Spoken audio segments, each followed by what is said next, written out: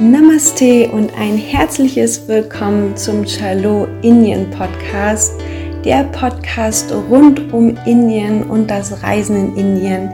Ich bin Sarah und freue mich sehr, dich durch diesen Podcast mit auf eine Reise nach Indien nehmen zu können. Viel Spaß beim Hören der nächsten Podcast-Episode. Herzlich willkommen zu nicht nur einer neuen Folge, sondern auch einer neuen Staffel, schon der Staffel Nummer 4 von Chalo Indien.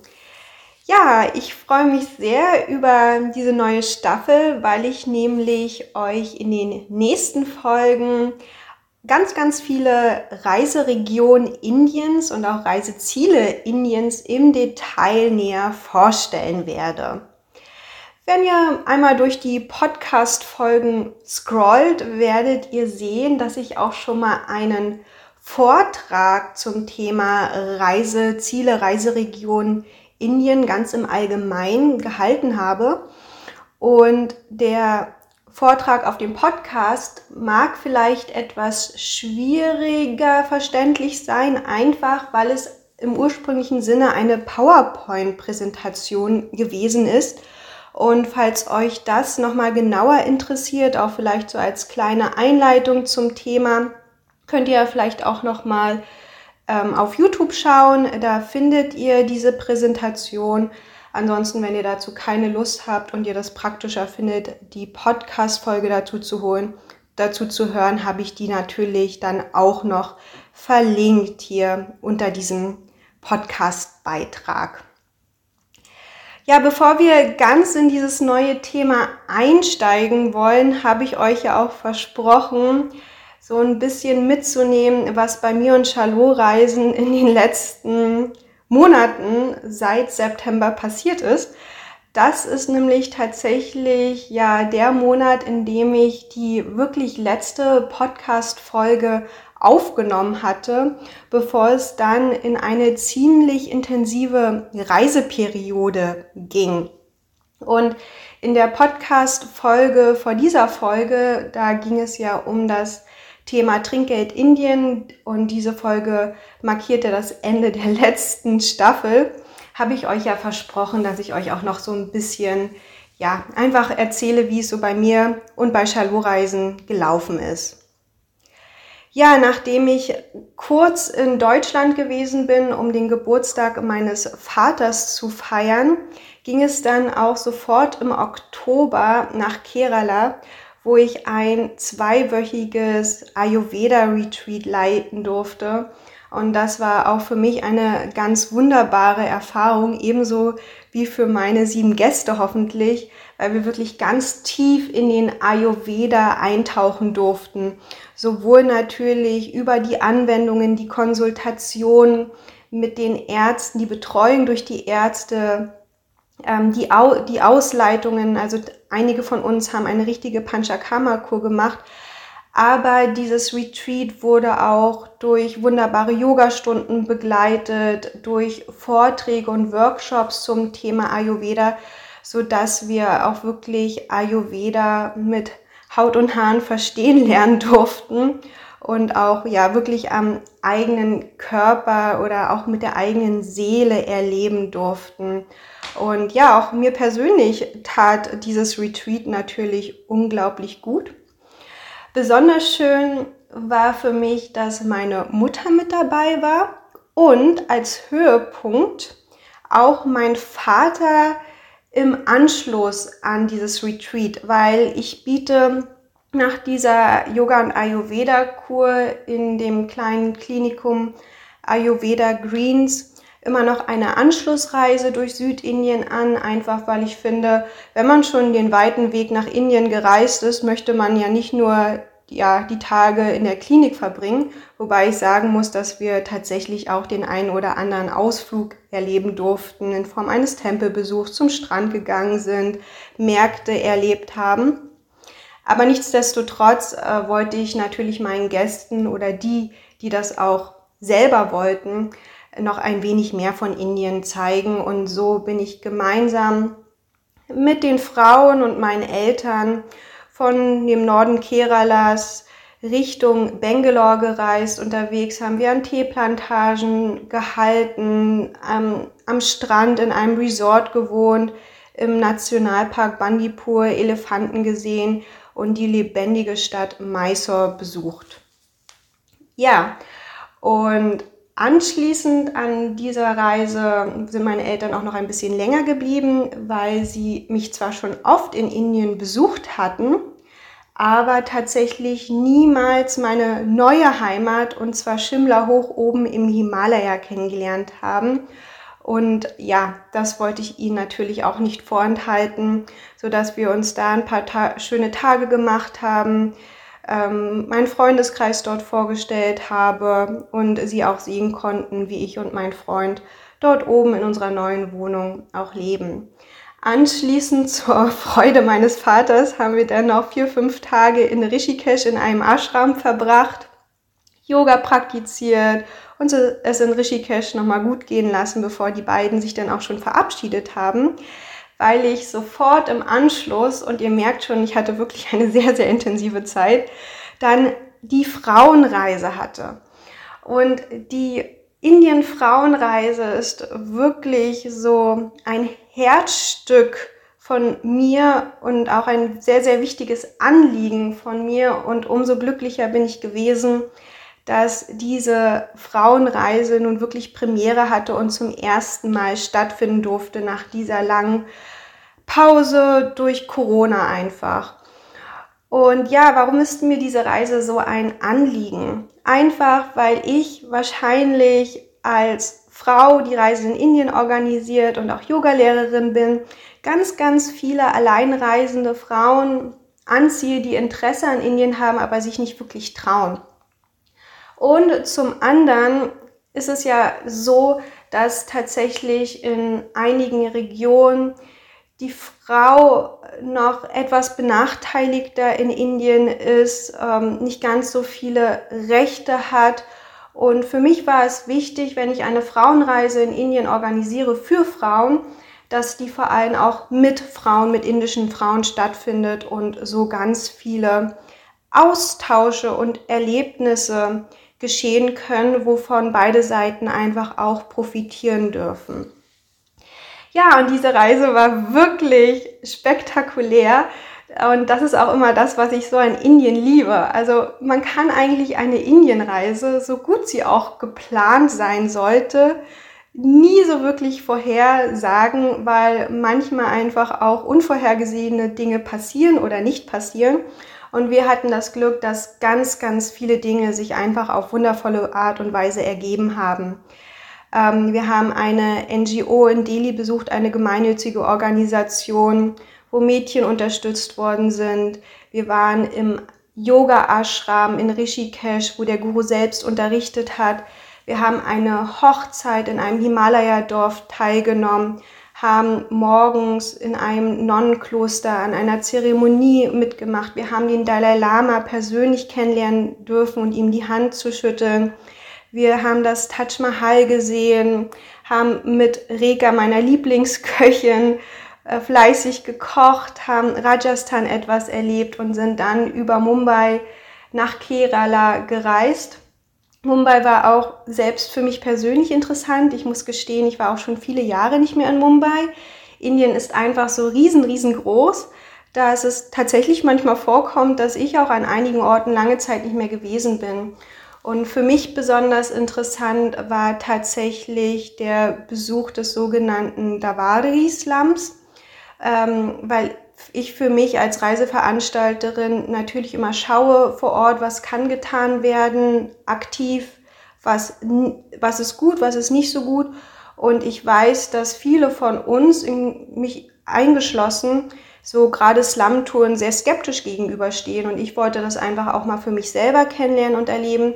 Und ich muss sagen, dass es wirklich eine sehr, sehr interessante Tour gewesen ist und ich eher den Eindruck hatte, dass man hier wieder eher den Menschen eine Plattform gibt, sich zu zeigen, für einen interkulturellen Austausch zu sorgen, etwas kennenzulernen, was auf fruchtbarem Boden dann trifft, um sich hier wieder eher gegenseitig für die Zukunft zu unterstützen. Und das war wirklich ein sehr, sehr prägendes Erlebnis. Ja, diesen Slum kennenzulernen, der meines Erachtens nicht unbedingt nur als Slum wahrgenommen werden kann, sondern tatsächlich eher als ein riesengroßes Wohnviertel von vielen, vielen Millionen Menschen tatsächlich.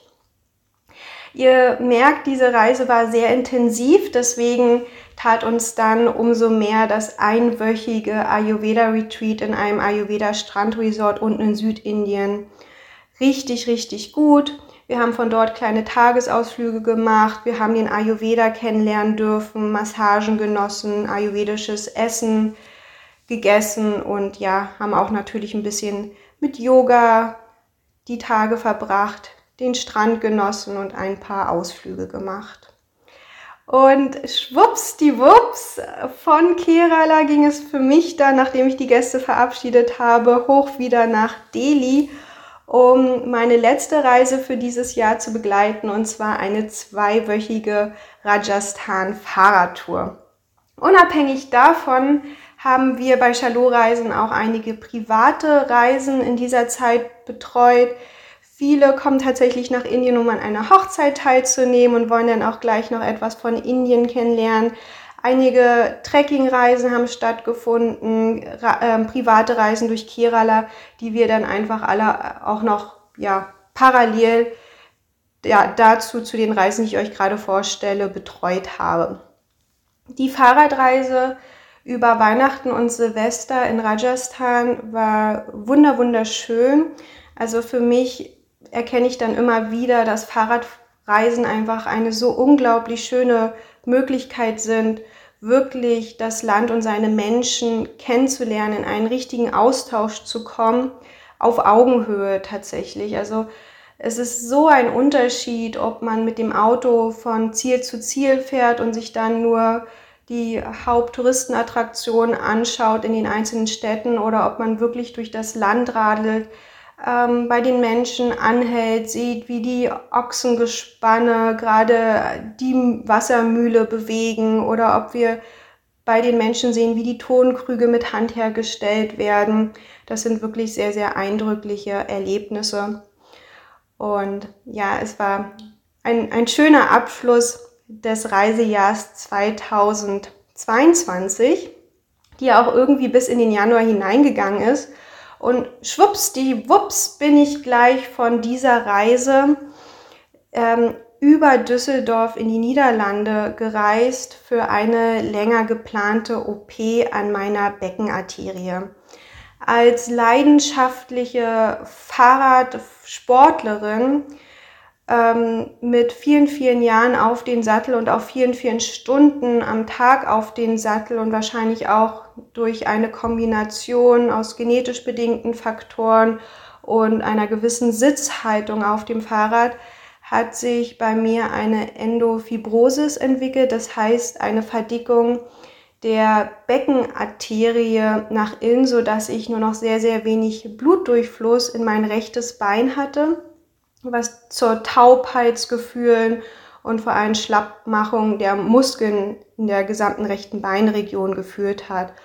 Und wenige Kliniken sind auf eine OP diesbezüglich spezialisiert, unter anderem eine Klinik in den Niederlanden, wo ich dann auch operiert worden bin und auch schon nach 4 Tagen aus dem Krankenhaus raus durfte. Dann Mitte Januar es mir sehr, sehr gut ging, bis dann nach 2 Wochen nach der OP ich auf einmal hohes Fieber bekommen habe, dolle Schmerzen in der Leistengegend, wo ich operiert worden bin, ziemlich schnell ins Krankenhaus musste, um mich dann erneut einer OP zu erziehen, weil es leider zu einer Infektion in der Wunde gekommen ist. Das kann wohl immer mal vorkommen, wenn man großes Pech hat. Und durch diese Infektion kam es dann auch zu inneren Blutungen. Also es war wirklich eine unschöne Geschichte, in der es mir auch körperlich sehr, sehr schlecht ging. Die Ärzte haben, wenn ich mal zitieren darf, gesagt, da habe ich mit beiden Händen voll in die Scheiße gegriffen. Gleichzeitig haben sie aber dann auch im Verlaufe nach der OP, in der ich viel liegen musste, insgesamt 2,5 Wochen, auch gesagt haben, dass ich gleichzeitig auch großes Glück gehabt habe, dass scheinbar alles so gut verlief. Toi, toi, toi. Ich bin natürlich jetzt gerade extra vorsichtig und sehr sensibel.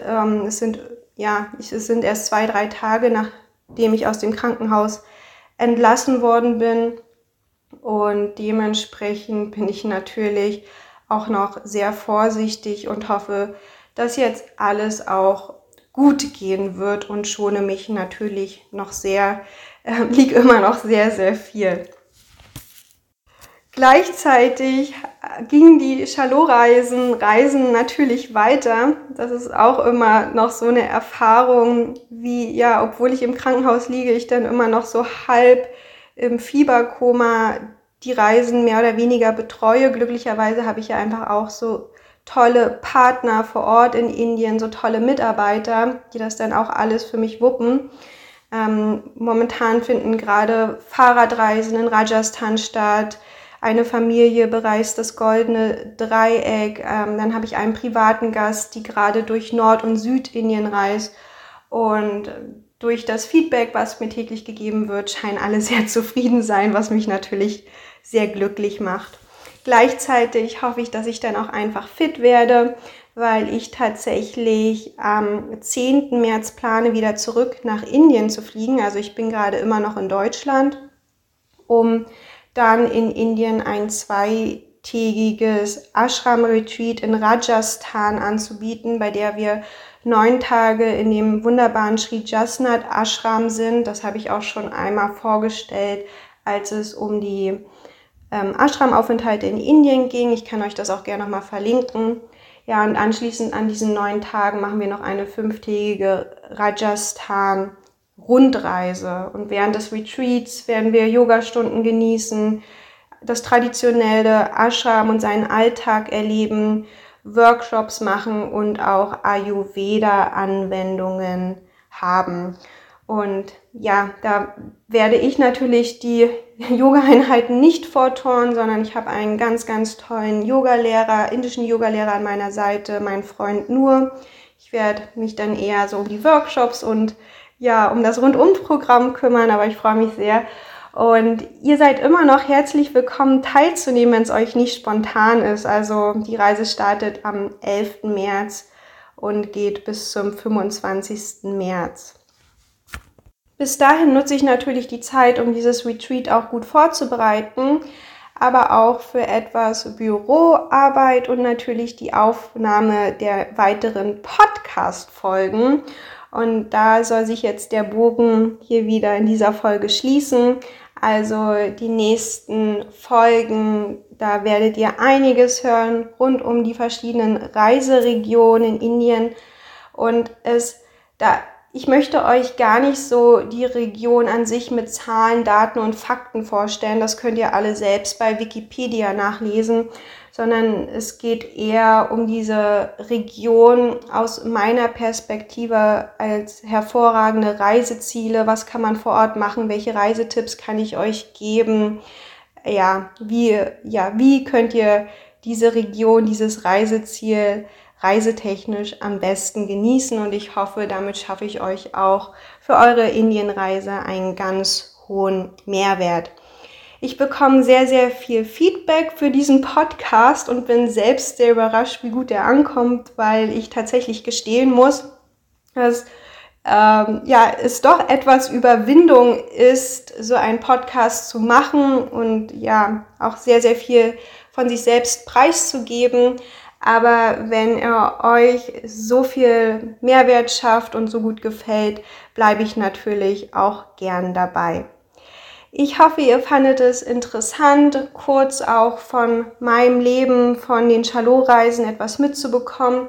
Ihr könnt euch sicher sein, dass ich wahrscheinlich einzelne Reisen auch nochmal im Einzelnen ganz genau vorstellen werde. Da habe ich auch so ein bisschen die Vision, dass vielleicht der ein oder andere ehemalige Reiseteilnehmer sich dazu bereit erklärt, ja, ein Interview mit mir zu diesen Reisen zu machen.